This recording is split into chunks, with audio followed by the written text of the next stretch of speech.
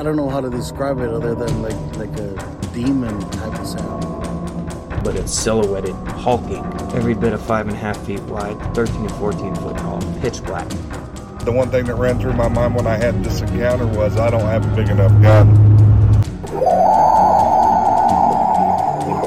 Your host, two-time witness and field researcher for more than 40 years, William Jevning. Welcome to Creek Devil. Hello, everyone. Welcome to Bigfoot, America's Creek Devil. We're going to hear an update with Forrest here in a moment. But Tom, do you want to have a message to give everyone? Yeah, absolutely. I always do. I want to thank everybody for tuning in. And you guys know what to do. But if you like the show, please let us know because that helps us tremendously. So how do you do that? Well, if you're watching us on YouTube, you just click the like and subscribe if you haven't subscribed already, and share it. Share it with friends. Also, if you really want to take an extra step, you can do that. We have a link in the description. It's only on YouTube for Patreon. You just click on that, and for as little as $1 a month, you can really help us out. So that said, Will, don't we have an update from Forrest? Yeah, Forrest, I'll turn it over to you. Well, I went out about, I didn't look at the clock, so I know that the time was between 7:30 and 8 to go let my cats out. And went out and unlocked the door out there. And you know why I've been locking the door? Because I've been having little surprises about, and I don't remember, did we even talk about that, about my doors to the cat house being open. So in less than 10 minutes after I had shut them. So we are actually locking everything up now. And so anyway, I took the key out to unlock the doors on the cat house, and we've had horrible storms last night. We've just been having them on a daily basis here, along with this horrible hot weather. And after I'd let the cats out and was coming back around the corner, I looked down, and it was almost even with where my water spigot was, and coming out of the house. And Chuck had asked me, he said, how far away from the house was it? And I said, well, it's right on the path going up to my porch. And I said, actually, both prints were, well, actually there was 3 originally. And they were like a foot away from the base of the house. That's how close they are. And I probably need to explain, they use a lot of what we call granite gravel around here.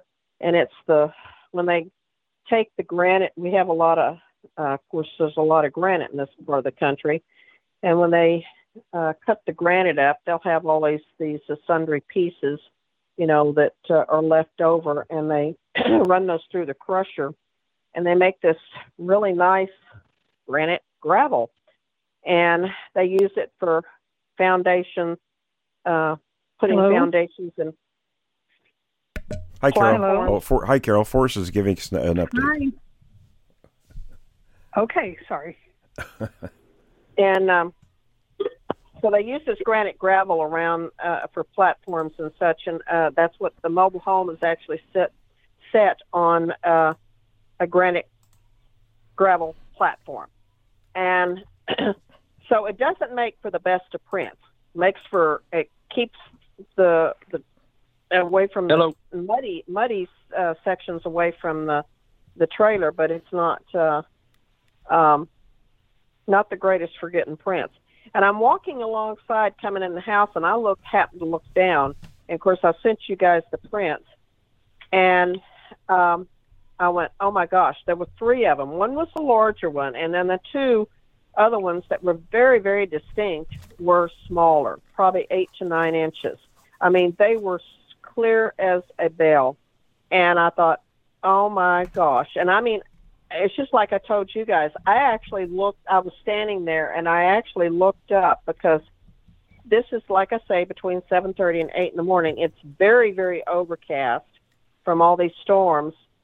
And I actually stood up and looked around my backyard, because that's how clear they were, how distinct those toe prints. You guys can see them.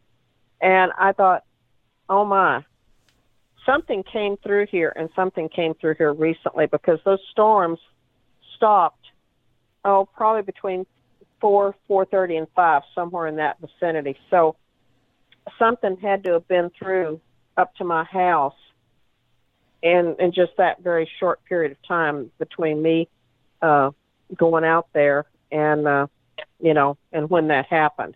So that was rather disturbing. And I waited for, Jessica hadn't gotten up yet, so she's got an iPhone, so I really wanted her to take the pictures, because my phone just does not take as good of pictures as hers does. So when she got up, I thought she was going to follow me, because I came off the porch, then I went around on the grass, not down the path there, and she didn't. She's walking down the pathway, and I said, oh, you got to see these prints. And I stopped, and she stopped, and I realized, oh, my God, you're in the middle of the path. She stepped on the first one. She's standing on it. And I'm like, oh, my God, you're standing on it. Get up. And, of course, when she backed up, she had completely obliterated that one. Well, the second one is the one that is the one that's really, really distinct, and y'all saw that. And then those were the two smaller, probably 8 to 9 inches. And then the larger one was the third one, which was a little farther down the path.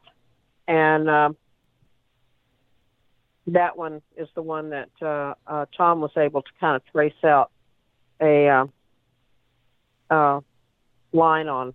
So that was what I got to wake up to this morning. And then Will did ask me if I had the alarm set. Well, no, I didn't last night. And I explained to you the reason why was because when we've had the alarm set and we've had these bad storms coming through here at night, there's been some nights we've had to actually turn it off because I don't know, maybe it's the lightning that does it or the thunder or what, but it sets the alarm off. You know, Adam asked me about that with the alarms, what I thought they were doing. And I said, well, it's very possible because they've been testing the boundaries with those alarms for a while now. Maybe with the alarms off, that's why they got so close to the house this time. Well, if they had tried the door, they would have noticed that. Now, I don't know. Tom, you and I discussed this, just here, I don't have my journal in front of me. It's in the other room. But what was it, 4 days ago, that I had actually gone outside and I had put the cats up and came back in the house and realized that I had already taken my shower and I was in my pajamas, to be honest with you. And I don't have pockets in my pajamas, obviously. And I did not take my keys to the cat house with me. And it has to be manually locked with a key. You can't just turn it and set the lock, because it won't. You have to manually set and lock it with a key. Well, anyway, I go out. I turned around. I had come in here and I was going to start supper. And I mean, I might have been in the house maybe 10 minutes, maybe 10 minutes. And went back out. The door was wide open. And not only was the cat door wide open, we actually have a child-proof gate in the door of that, because that has a cat door in the center of it. Y'all probably seen them, the child-proof gates that people put up to prevent their children from straying where they shouldn't. And there's a cat door or a small dog door at the bottom of it. Well, I have one of those in my in the cat house, because otherwise my dog will go in there and eat the cat food. So we put the cat door up and or the childproof door gate up, and then it has a little cat door at the bottom. That door, which I always shut behind me, I have to because, well, actually I don't have to because it can swing in or out. But I had the cat door at the bottom has to be pushed in and latched, and then, which it was, but the top door of the childproof gate was actually pushed inside. It was opened to the inside. And I thought, wait a minute, how did that happen? Well, Forrest, I want to comment on the footprints real quick, and then I think we're gonna bring Carol in as well. But the footprints, you talk about it's kind of a hard, compacted, rocky, gravelly surface that you have there. And I just want to say to the audience that is significant if something has enough weight to make an impression in that type of surface. I've seen the same thing here in Oregon in an area that was very rocky, very gravelly. It was dirt, but it had a lot of rock in it, and it was very compacted. And Kurt and I had actually found a 17-inch footprint, actually another one in front of it. So that's very significant, and the gate has to be opened by hands. There's and the timing is not a problem with these things. They move that quickly, and they're very intelligent. So, but I want to kind of bring Carol in because she's got something weird. And Forrest, we definitely need your input on this because this is, if I understand correctly, Carol, these are almost baboonish looking creatures, but we don't have baboons in Missouri, do we? No, no, we don't. We do now. This that I saw, and I've seen one like this. I've seen different colors and so forth of the regular kind that I've seen all my life. But this took the cake. I mean, it scared me so bad, I felt like I swallowed a lightning bolt. I mean, it went all through me. I stood there just unable to speak or move for a moment, and then I started to backing away. I thought, what's my best option? I started backing away, but I'll tell you how I saw this thing. We have been having a lot of kills put in the backyard, right behind the swing where I like to sit in the garden and swing. And this swing, probably 15 or 20 feet from the back of the mobile home and near the south end of it. And that is also about where the fence was that ran east and west. So we had a fence that delineated our area that we lived on, that we came to know as our property, even though we owned the whole thing, used the back part of it. We just mowed and kept this little buffer zone around the mobile home, and it was right next to the road. And so got to where we couldn't even sit in that swing because you'd have your back to the rest of the property and you'd have your face facing the door. And it was convenient for us, but it got to be really terrifying because we would come home at different times on the weekend and find vultures circling our home. And for vultures sitting on the handrails to the steps of the mobile home and just weird things like that. And what it was is these things were bringing their kill there and, tearing it up right behind where we sat, probably another 10 to 15 feet back into the brush. And when I say it's fenced and cross-fenced, that is not any kind of exaggeration because the back, what we considered the back pastures, well, let me put it this way. I was trying to just described this to Tracy the other day. If you kind of draw out on your, say you're going to draw kind of a map of this property, it roughly the shape of a capital A. Okay, and then about where the crossbar on your capital A goes, that would be right where I'm talking about where I saw this thing. Not toward the front where we lived, which is the bottom of your capital A. And we never set foot. My mother never did set foot past the crossbar on the capital A, so to speak. I know that's probably more confusing than helpful. But the center of the property, in other words, that was for horses and for the animals that people had kept previously.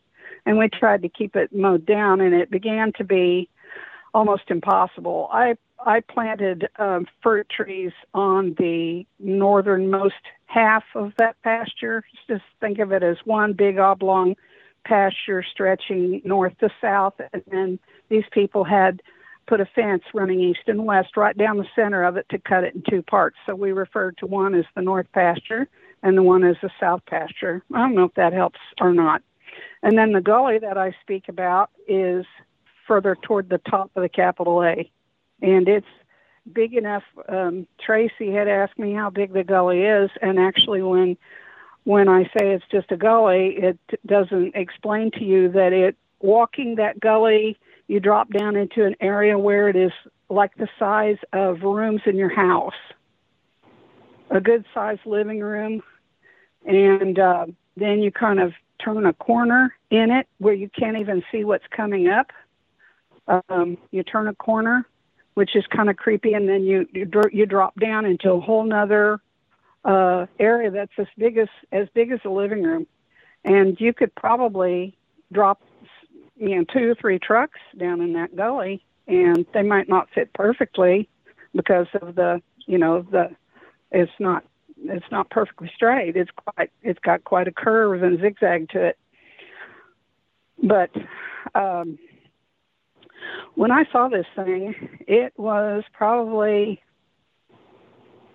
this was like 2017, in spring of 2017, I would say, because we had made our minds up that we had to get out and to save ourselves.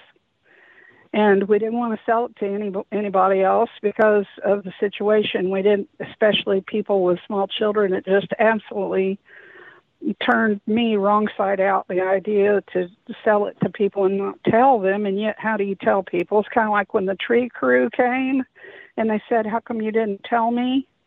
How come you didn't share with us? And I said, would you believe me if I had? And they said, no, I wouldn't have. I said, I just thought you wouldn't run into one that day. I mean, it's not like they're tethered to the spot. It's a small property, and it's not like they're tethered to the spot. So that day when I went back there to take pictures, my whole goal was to get nice pictures of the places that we loved on that property, and this was going to be my farewell adieu. Take some pictures, leave the flowers, leave whatever you got to leave, and vamos. I just wanted out. And so did Mom. She was on the cusp of narrowing down which house she wanted to buy in town, and that was her decision. And so I took her smartphone, and I had learned to take pictures with it, and I went out toward the back of the property. When I talk about the back, I'm talking about from the front portion that we lived on that was mowed into the south pasture. I wanted to get pictures of the wisteria because you know how that turns out. You plant wisteria or something like that, and you want it to bloom, and you take care of it and carry water to it by the bucket. And then when it bloomed, it bloomed on the east side of the fence. You could see the tangle from the road, but you couldn't see the flowers, and it was just heavy laden with flowers and hummingbirds. We just loved that property so much. And I told Mom, I said, I'm going to go back there and get a few pictures of the wisteria for you. And she said, okay, be careful. And the gate had been already, they had brutalized the gate and knocked it plumb off the hinges and trampled it into the ground.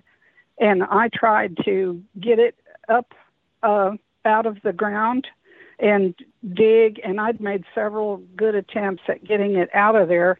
And, you know, other than just plain putting chains on it and having somebody hook it to their vehicle and pull it out of the ground, I couldn't get it out of the ground. It'd been there a while, and so I just stepped on it and stepped over. I went back in the pasture, and I faced north. And I looked around, and I noticed that the property had grown, the young trees had grown up quite a bit in that center. That, you know, where I used to have asparagus, now it had trees. And I turned back toward the street again, and I was taking pictures of the wisteria. Just beautiful. And I kept feeling like, you know, I kept getting that crazy feeling like something was nearby. And I started walking down further into the pasture because I had some plantings back there that were out of this world. And I had never had a flowering almond get as big as a car hood like that, and I really hated to leave it. So I was walking down there, took a picture of it, turned around, wondering if there was anything else left to take a picture of.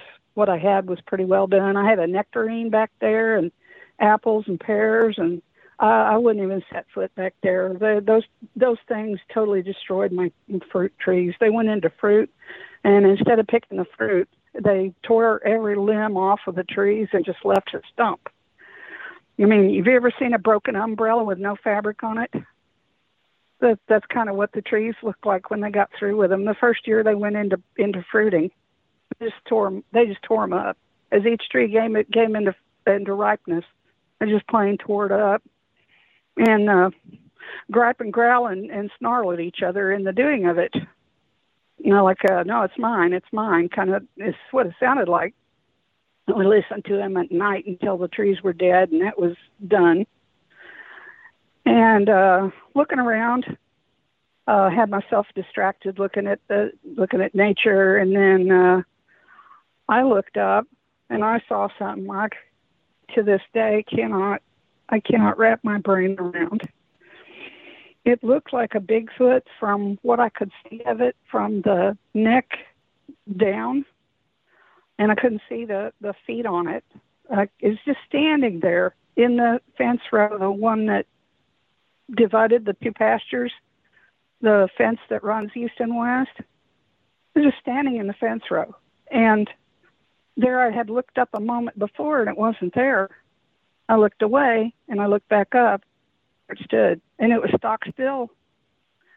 It had black hair. It's probably about as big as I've ever seen one, probably 9, maybe a little past 9 feet tall. The head on this thing looked like it wouldn't fit in a bushel basket. It didn't have ears sticking up. I couldn't see ears.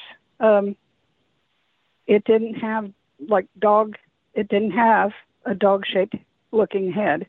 It had kind of the conical head, like a gorilla, like so many of them do. The ones I see have all had more or less a conical shaped head.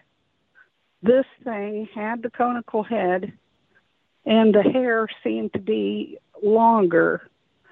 I don't know if that was, I don't know or care if that was a winter coat or what, but it had longer hair, and the hair swept up from the forehead up over the top of its head. Its hair laid long, and in this black hair was either gray or white hair that, oh my, it came up like between the eyes and up onto the forehead, kind of like like you see on dogs and horses.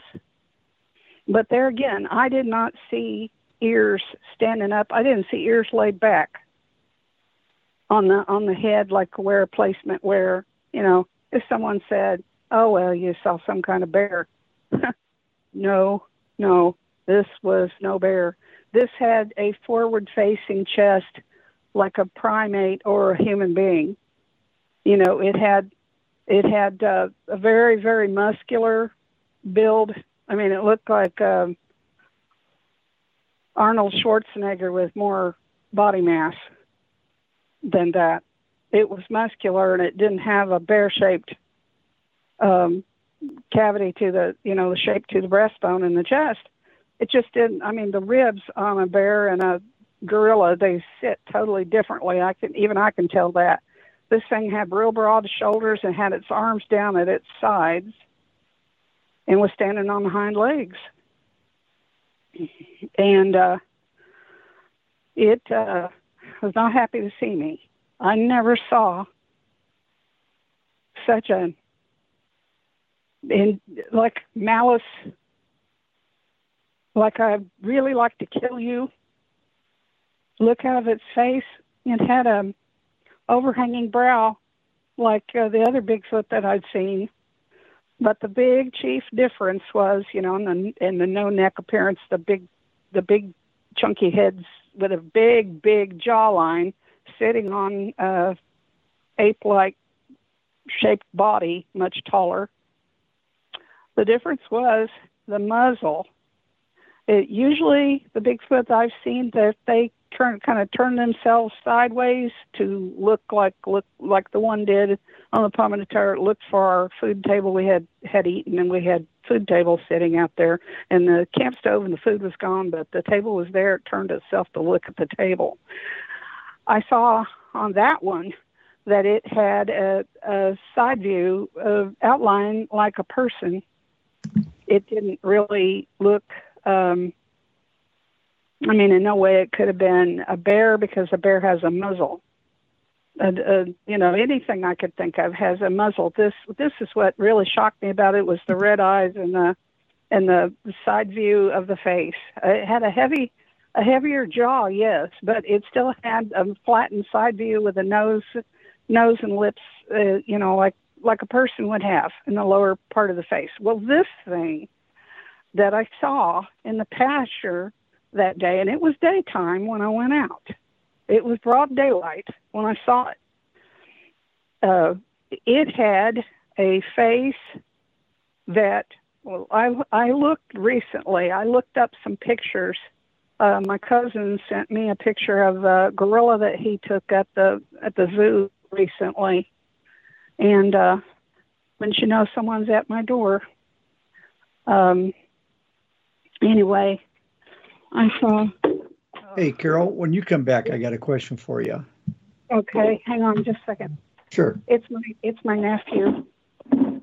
It's my nephew. Hang on, I got to get the door unlocked. Sure. Hi, how you doing? Good to see you. On the phone right now. You want to run to the property? Yeah, I'll have to wait. Do you have anything else you need to do? Okay.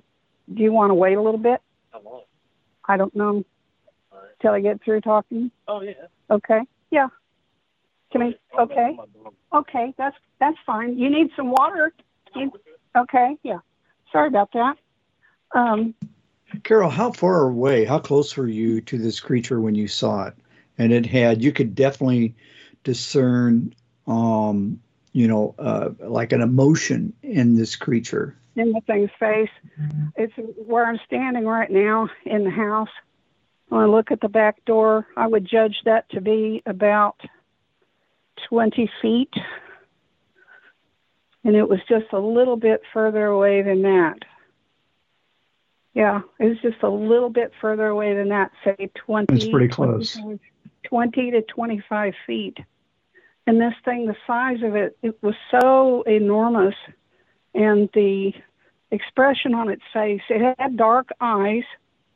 I've seen red eyes, I've seen gold eyes, I've seen brown eyes. This was dark, just really dark eyes.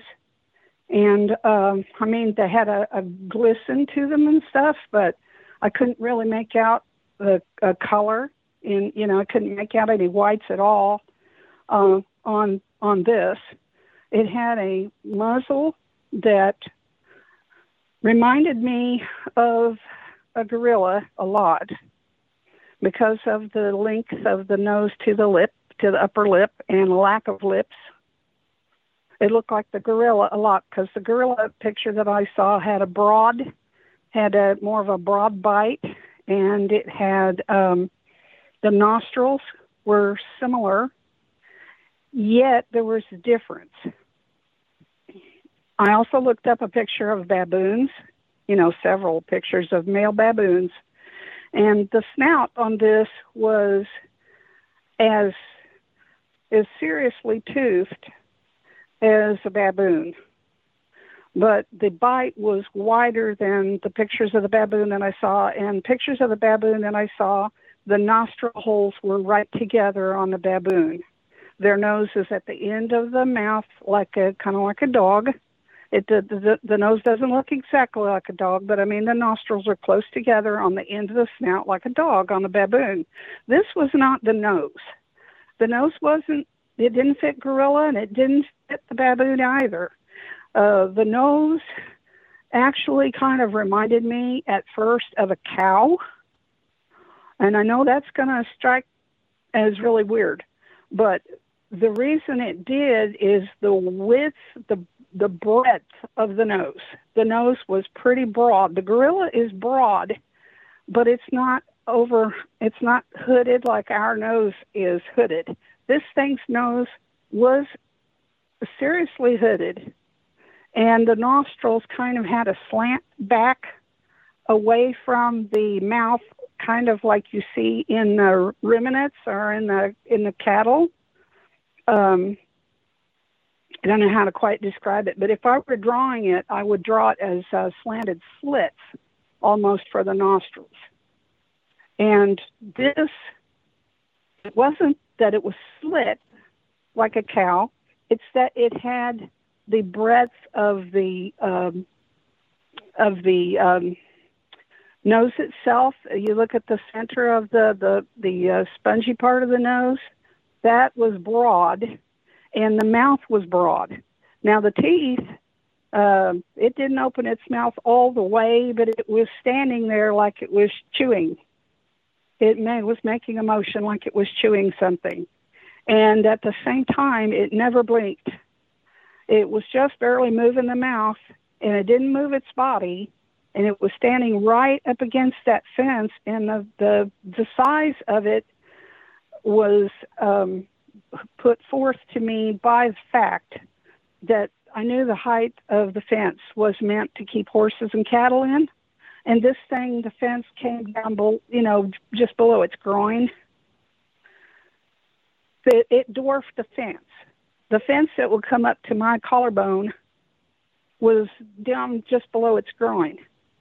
And there was brush in the fence line, and it looked to me like it had pulled two of the saplings or so.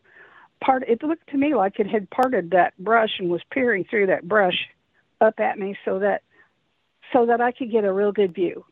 That was how the feeling was like. This is just my feeling, but I mean, a lot of them that I've seen, they don't want to be seen. This thing was just like, what are you doing on my property? And I'm going to let you see me full body, my upper body. And it was like he was wanting to intimidate me, and boy, did it work. And I didn't want to turn my back on it. I mean, I stood there, I almost dropped my camera. I had a strap for it, and I had a strap on my wrist. And I thought to myself, oh, my God. And I really thought I was going to just crumple there on the ground because I've had different reactions. I've had reactions where I couldn't move out of fear, and then I've had other reactions where I took off running out of fear. And this, I just didn't want to turn my back on it at all. But I managed to keep myself together enough to start backing toward the gate where I entered. And I had to look down at the ground because it was, pretty hilly. It was just fescue and, pasture. So it's always been rough. And I looked around to make sure where I was headed and looked back, and it wasn't there. But it very definitely had a very different look about it with the snout. The nose, to me, the nose didn't quite look like anything I looked up. It did not quite look like a gorilla, and it's broad like a gorilla. Gorilla got big nose holes, but they really don't have the hood on the nose like we do. You know, there's a separation there, but it's very minimal. And then the baboon didn't. It wasn't wide enough. Baboon, it wasn't it at all. But the way that it connected to the face, the muzzle connected into the face, I mean, I did not see big cheeks, like apple cheeks on it with a snout. It didn't have that kind of face. It had as big a head, every bit as big a head as anything I've ever seen on these kind of creatures. And as I said, it had kind of, think kind of like the planet, the only thing I can describe it, think of the Planet of the Apes, the way some of the characters had their hair laid in, where it was neatly combed up the forehead and back, kind of like that. This is how the hair was laying. The hair was longer. It had that white streak, whitish grayish or whatever it was, streak in it. I don't know if it was whitish from age or if it always had a streak on its head. I have no idea. Okay, Carol, I'm going to jump in here. You're confusing me a little bit. Are you saying that this, no, there are no other primates that have hooded noses other than humans? The naked apes do. Now, but the placement of the nostrils on a baboon is just pretty much the same as it would be on a gorilla or anything else. There's no really difference other than the fact that the baboon has a canine-like type muzzle. Right. Now, but you're telling me that this thing had a head. Am I understanding this like a standard gorilla with a sagittal crest, that type of head type? It had a crested head. And when I say baboon, it had the length. It had the length of a baboon because it had more length. But it didn't look like a baboon or a gorilla. It looked like kind of like some of both to me because it had the length of the snout that I'd never seen on a Bigfoot. That was the length of it. And but it had a sagittal crest because see, baboons don't have any type of crested skull. In fact, their skull is actually very rounded, and it lies very low and behind the. Well, Forrest, they have a very.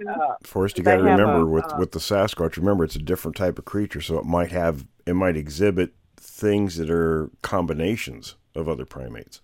Well, I mean, and we have talked about this before, but this is what she's talking about is an entirely different type of combination than what we've even heard before, unless maybe you've heard of something like this. This is the type. I'm just trying to determine. No, this is a type 3 creature, but there are 3 variants of that type. Okay, well, great. Now we have. Remember, across. Nothing else to worry about. No, remember across the continent there are 22 variants. So. Well, no, I of course, I haven't seen all these, and it remains to be proven to me. But I mean, I'm not discounting that the fact that there very well may, in fact, be 1,000 variations on one theme. I don't know. I'm just trying to get a picture in my mind what because I know what a baboon skull looks like, and it's the actual brain case actually lies very low behind the supraorbital ridge that they have above their eye, and they can have a very pronounced supraorbital ridge above their eye, and especially when you get into your the mandrels are even more pronounced and even bigger. And I would suggest that rather than looking at a baboon strictly, look at a mandrill because they're the largest actually of the monkeys, and they're strictly a quadrupedal land animal They used to be classified with the baboons, but they're now, the drills are all given a separate classification. And I think they're all still in the Cercopodidae classification, but they are different from regular primates in that, they're different from baboons. And they exhibit a much larger skull than your standard baboon does. So I would suggest that you look at that and see if maybe that might look a little more familiar to you. Now, they have they're the ones that have the colorations on their face. So obviously yours did not have that type of coloration or anything from what I'm determining. You did say that it was gray. Now, what was the gray on it? Was it along the face or along the back or what? That's the weird thing. The grayish white was like a splash between the eyes going up the forehead a little ways. Made me think of the way that some dogs and some horses will have a splash of white when they're aging. That's what it made me think of, because it was like from where the snout began, up between the eyes, and up on the forehead a little bit.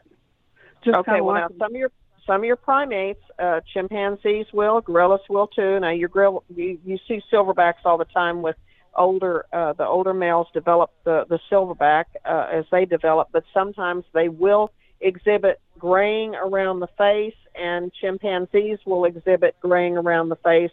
I can't recall that I've ever seen that in baboons, but I'm not going to say that it doesn't exist, because I have certainly I've not seen every baboon that ever existed. So what Carol's doing now, she's not describing baboons. You got to remember, guys, what she's doing is what a lot of witnesses do. You utilize what you have in your frame of reference. She's trying to convey to all of us and the folks listening what it was she saw, using comparisons of other things she's seen, because this is unlike anything that we're all familiar with. I understand that fully, Will. What I am telling her, what I'm trying to explain to her is that I'm not saying that it's a baboon or even a baboon type. I don't know. This is something that I have said before, that these ones that they show that have the canine-like muzzles, that may be in some type of order like the baboons. I'm just telling her to go out there and look at the drills and the mandrills, and maybe that might provide her something that she can relate to, because their skulls and heads look a little bit different from the baboons. But I'm not saying it's a baboon, but it's obviously baboonish. we know that. I tell you what, the teeth, the mouthful of teeth makes me think baboon. But other than that, I'm doing exactly what Will said there. I don't see anything that really adds up to it. My cousin went to the zoo lately, and he's a professional photographer. And he sent me... I'll see you later. Okay. He sent me several photographs of things he had taken pictures of. He took pictures of everything he could find in the primate. I got a yardstick. Okay. I will. Thank you. Sorry about that. What I was saying is, my nephew came to get the measurements of the hole in my ceiling, so he can help me fix that. What I did was I looked through all the pictures that he sent to me, and it was quite extensive. It was very interesting. I spent quite a bit of time looking things up. I haven't seen anything that looked exactly like this. Features of some things, and I noticed that the forehead, even though it had that patch of white on there, it didn't have, to be honest with you, when I first saw this thing, I thought I might have seen a dog man, what people call a dog man. But is the phone, Carol? Is this thing still on? I couldn't tell. Yeah. Couldn't tell if I Hey, Carol? Mm-hmm. Carol, this is Chuck. And the descriptions and stuff that you were talking about are fascinating. But I want to ask you about, you were really close to this thing when you saw it, and I'm wondering, were there any smells or any sounds coming from this thing at all during this time frame? There was already a horrible odor back there when I went back there, because this is where they seem to be taking their kills. There would be, like I said, there'd be vultures around, and I'd find deer legs and stuff like that in the yard, and a lot of bones, and it already smelled horrible. My mom asked me that when I saw it, because when I came back into the mobile home, she said, "I've never seen you so pale." She said, "What happened?" And I said, "Oh my God, Mom." And I sat down and I said, "Do not go out to the clothesline. Do not go out by yourself. Oh my holy God." And I mean, I was shook up. I was shook up so bad seeing that thing that I didn't sleep for a couple of nights. And it was like a week before I would go outside. And I told her, I said, I'm going to have to get a hold of myself. I've got things to do and, things to load in the car for you and all that. I don't know. But I was trying my best to describe it to her. And I said, the Bigfoot things that we've been seeing? And she said, yes. And I said, oh God, I said, they've ramped it up. I don't know what kind of mixture this is, but, I didn't see, when I saw that thing, I did not see or hear any of our usual suspects in the yard. And I got boy, this is stretching it. Okay, now I'm going to go into speculation.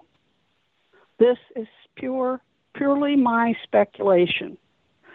I got the feeling that thing came into their territory and took their kill.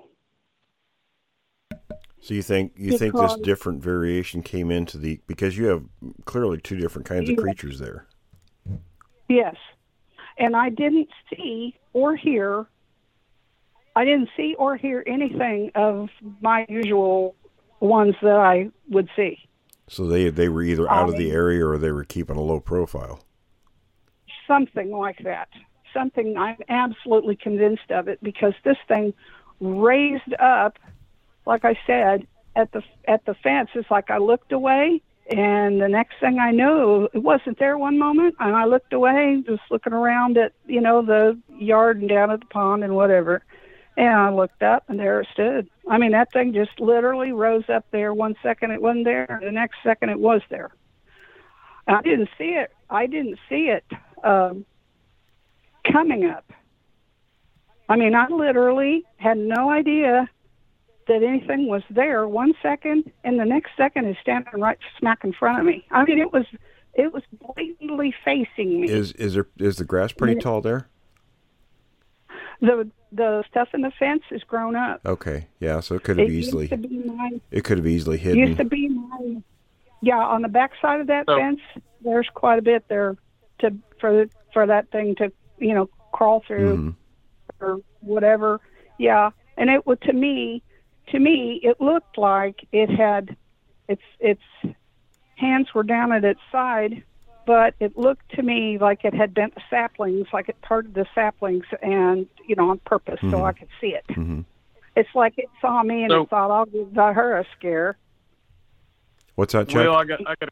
Okay. I got a question for you. Sure. Is it common for two different variants of the species to cohabitate with one another, or is that something that does not necessarily happen? They won't necessarily cohabitate. They will go into each other's territory. They won't go into the core areas typically, but and I've heard this, we had James and Tammy, for people who you can go back in some of the shows. We actually did we do a Monday recap, so I played not long ago an interview with James and Tammy in Alabama, and they had 2 different variants on their property. So it does happen sometimes. Well, can I ask you this? Yeah, sure. Do you think, have you heard at all if these things interbreed?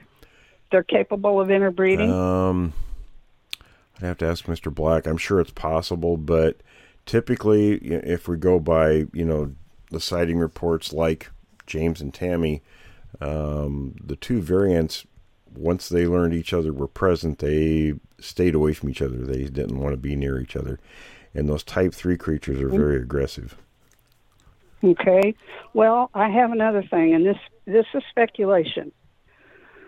But I'm going by what I have seen through the years, and usually there's a reason for the behavior, and it may not be obvious to me immediately, but sometimes I do kind of figure things out, I think, halfway. The ones that live there normally had a freshly grown daughter, and I wondered if maybe that one wasn't there seeking out a mate.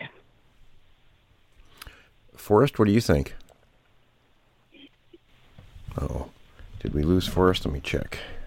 No, I'm here. here. I had my phone. I had my Jessica walked in. I had to mute my phone. Okay. What do I think about a crossbreeding in there? Yeah, I'll bounce this off of you. Okay, they had a young female, the one that drags the left heel. Yeah. And I've seen her there more since that time. I've seen her more there than the rest of them. And I just kind of wondered about that thing being there, maybe, sniffing out a mate. You know what? Anything's possible. I mean, not knowing the genetics in Bigfoot and how they, and then obviously there's variations within, excuse me, within the types, and whether or not they can crossbreed. I mean, none of us know that, and know the answer to that.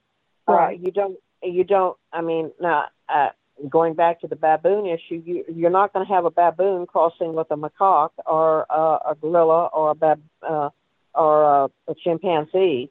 So, and vice versa. So, I don't know. You don't have that crossing within those types of classifications. Yeah. I mean, so I don't know. I mean, to be honest with you, I guess anything's possible. I did read somewhere in my studying this that they had an orangutan that had bred with another primate that she was housed with, and it was a second-rate establishment that housed everything kind of as however. They didn't really carefully separate their species. I don't think that it really produced a viable young. Now, and that may not be, what I found, that may not be true. I don't really have, I'm not going to speak to that and say, well, this, I read it on the internet, so it's true. You know how that goes. But what I'm thinking is, after this time, I had to keep living there, and Mom bought her house the following June of that year, and we moved her out. And my main thinking was to get her out of the way so that she wouldn't be targeted by these things, because these things had targeted her in the past. And, she couldn't run to save her life. I mean, you couldn't outrun one of these things anyway, but I just didn't like it. It's like they were targeting her and picking on her or something. I mean, they did me too, but for some reason, not as much as they did her. And I don't know if it was because, she was only home on the weekends for years, and they weren't as used to her. But it didn't take me long to realize that me being out there alone, that was not a good thing at all. And I mean, I would go down and lay down next to the pond, take myself a mat or something and work in my little garden area, and then eat my lunch and lay down and relax next to the pond. And I'd sometimes fall asleep back there like that. If they had wanted me, they could have easily had me. And I'm not saying this to say, oh, they're all peace loving and et cetera, because I also have stories of how aggressive they were and chasing me back up from when I'd been down to the pond and chasing me back up when I tried to flee. That's why I learned to, not turn your back on them and don't run, because they seem to take delight in that, or at least I think it was the young one that did. But what I'm saying, back to this thing that I saw, what I'm saying is, after my mom got her house and she moved out, and I was out there doing things alone, I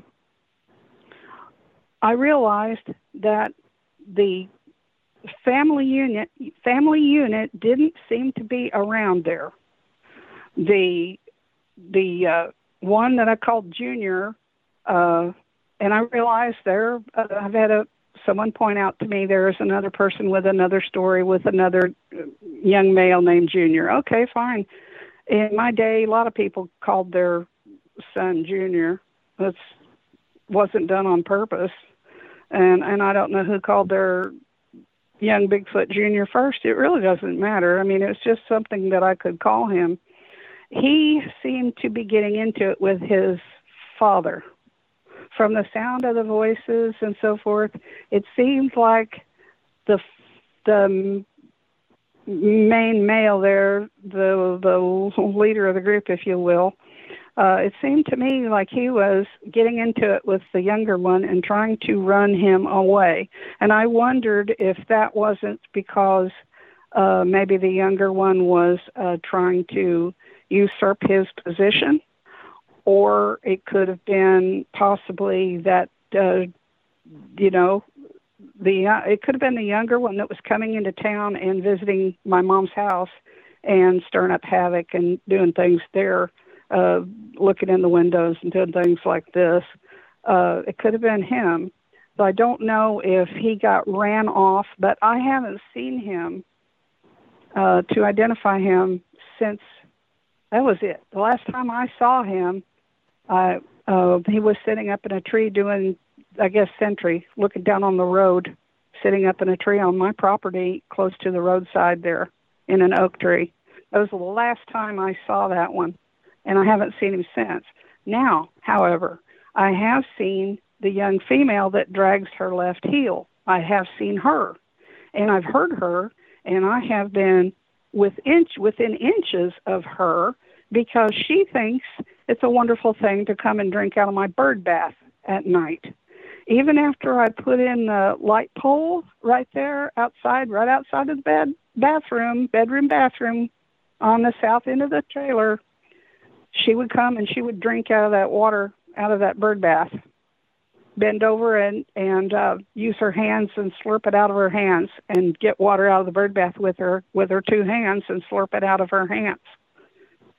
And she didn't seem to care that I was, there. I don't know if, I was trying to be really, really super quiet, because I kept thinking, if this thing wanted to, it putting its hand through my bathroom window is the least of my worries. But I just kind of wondered, because after the young male left, and this all came down after this toothy thing I described to you, this snouted thing was there.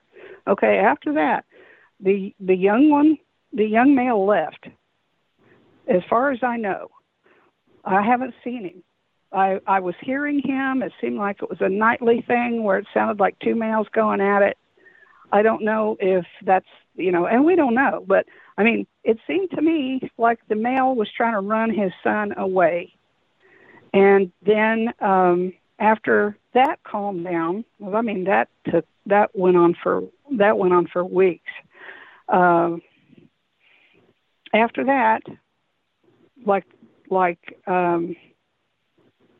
that, I would say it's like September, because everything was dried out. We had a very dry year, record dry, and I could hear the young female, sounds like I'm certifiable.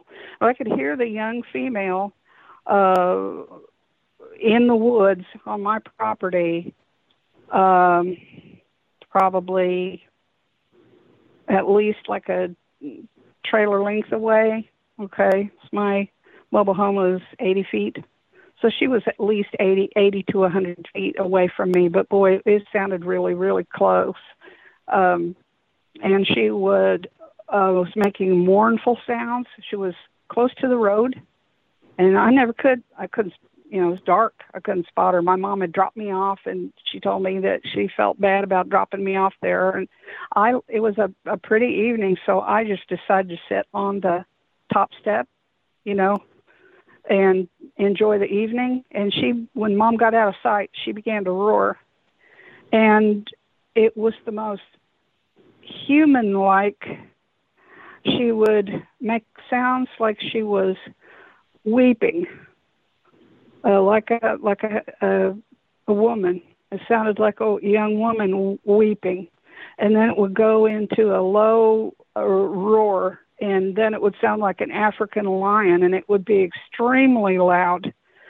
And then she would go off into another kind of moaning. It was moaning, and she would sound like she was weeping and moaning, and then go back into an African roar. She gave me like 3 or 4 good African lion sounding roars, which I got up on my feet and got a hold of the door and got inside of the door with the screen there. I could listen to her. And it sounded so human at times. She would, this isn't real good, but I'll give you an idea. It's just kind of like, roar. And she'd go into that loud African lion roar, and then she would go back down to, sounded like she was, and then go into another roar. And I thought to myself, I don't need to have this thing that close to the house. And so I decided to say something, and I said, what are you doing, or something like that, just to see if she could hear me from that distance, and she immediately stopped. I don't know what that was about, but after that, I know after my mother died in 2020, then we had this cutting crew come out to cut, trees and to clear it out more so that it would be less hospitable for them to come around the home. We lost a big tree in the front yard, so that wasn't there anymore either. We lost another tree around toward the back. So, and then they took out the young saplings, so it opened it up a lot. This was one thing that I had called the program. That's why I called Creek Devil in the first place, is because I wanted some ideas. I said, look, I've done everything I know to do, and I need to know as much as I can. That's when I put in the pole light, and I had the men come out, and I asked them when the crew came out, I asked them how many people they would send, and they said, we can have up to 10 guys with us. And I thought, hot dog, that's what I want to hear. I don't want to hear about one guy coming and, trying to do this all day long. And, I want to hear that there's going to be several people here. And they saw one. Now, I don't know which one they saw, but the one that had been hanging around the most was the female. But it was almost like, to my mind, it was like she could not leave. She was like she wasn't any good trying to travel long distances or something. She was still dragging her foot, and it made me think that they had gone somewhere and they had left her behind. And that's supposition. But all I can do is report what I see and hear. And then, in my own mind, I'm trying to make sense out of it, because it's like the toothy thing came, and then they were gone. And then the next thing I know, she was there. See, and here's another thing too. She grew up on our trash dumpster. She literally grew up getting food from our trash dumpster, and I had the big dumpster. I had that taken out, and there weren't two people there to eat anymore, and my mom wasn't cleaning for the church anymore, so having all that food trash and stuff came to a stop. But her tracks would come up and go to the dumpster, and then her tracks I've tracked her many times through the yard where she'd come in, step over a fence at the back, and come in across the area that was mowed close, like in snow, go immediately and hide behind the shed, then go up and hide behind the truck, and then come out from behind there, because then she's in a wide open. I mean, there's a road there and everything. She come into the wide open, go up directly, straight beeline for the dumpster, and then have to go back over the fence somewhere. And then, there wasn't no tracking it beyond there. But this is crazy. I've never told anybody this, but this is what I've seen. This is how it looks. It looks like the toothy thing came, the one with the muzzle. Looks like he commandeered what they had going on there, because they were taking calves and deer, and they had it good. They were surrounded by corn a certain time of the year. They had my dumpster. There used to be other people that lived there that had a lot of food waste and farm waste and stuff, and they're gone. But they go up a little further and grab them a piglet or two. They seem to have a pretty good situation. Like I was telling Will, there's a big lake right there. And, I mean, we lived there a while before we even knew that lake existed, because it's in a valley, and it's heavily treed all the way around it. Most people would never know it's there, but I could see them going there and, having a pretty good life there. Because very few people know about it. I've only known of one person that told me that he had permission to go in there and fish it. So, well, I'm going to try to draw this thing, and I've tried before, and I've not been satisfied with it. I'm more of a sculptor, and I like sculpture because I can get more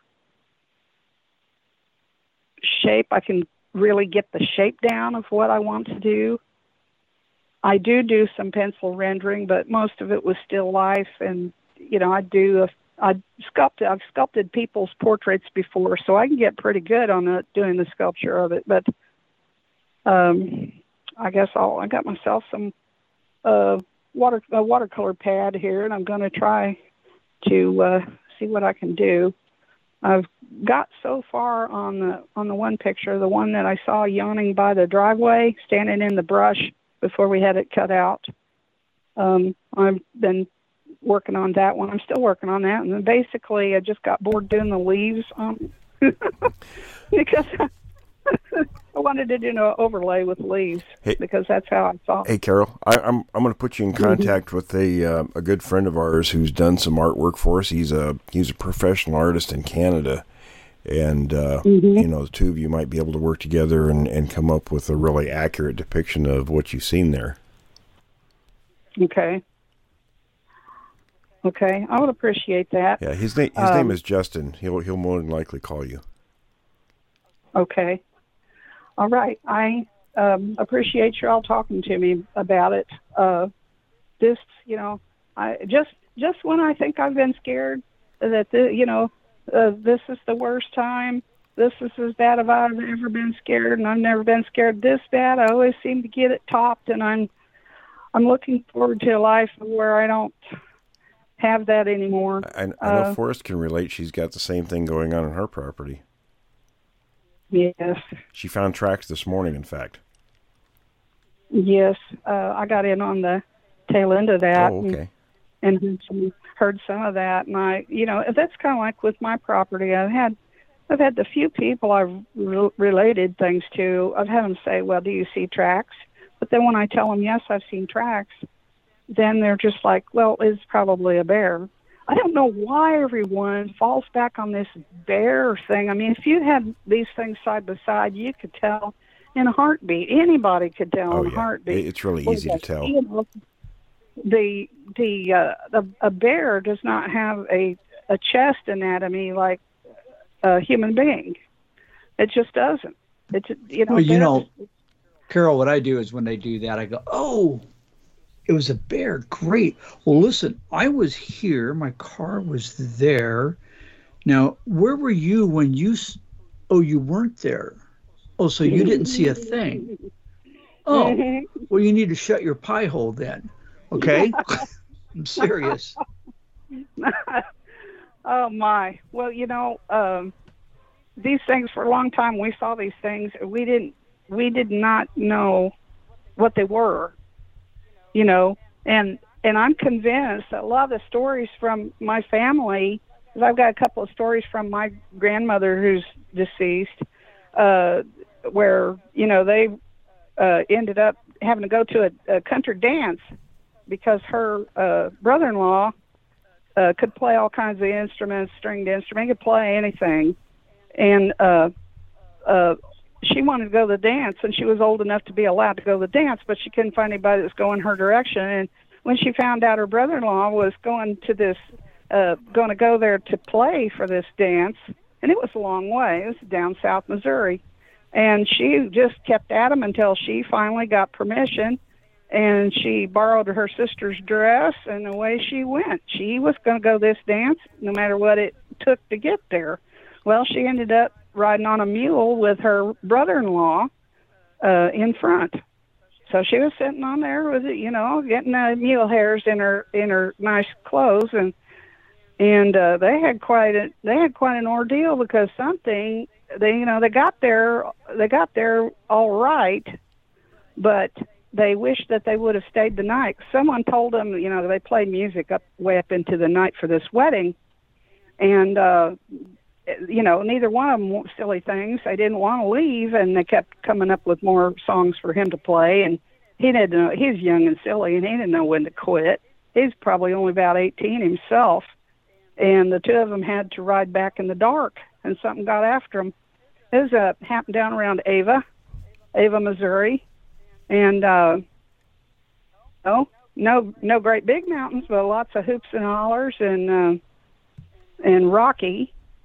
And something bothered them all the way back home. And at the time, when she tell that story, all the old people would say, "Is a painter, you know, panther. Oh, it's a painter.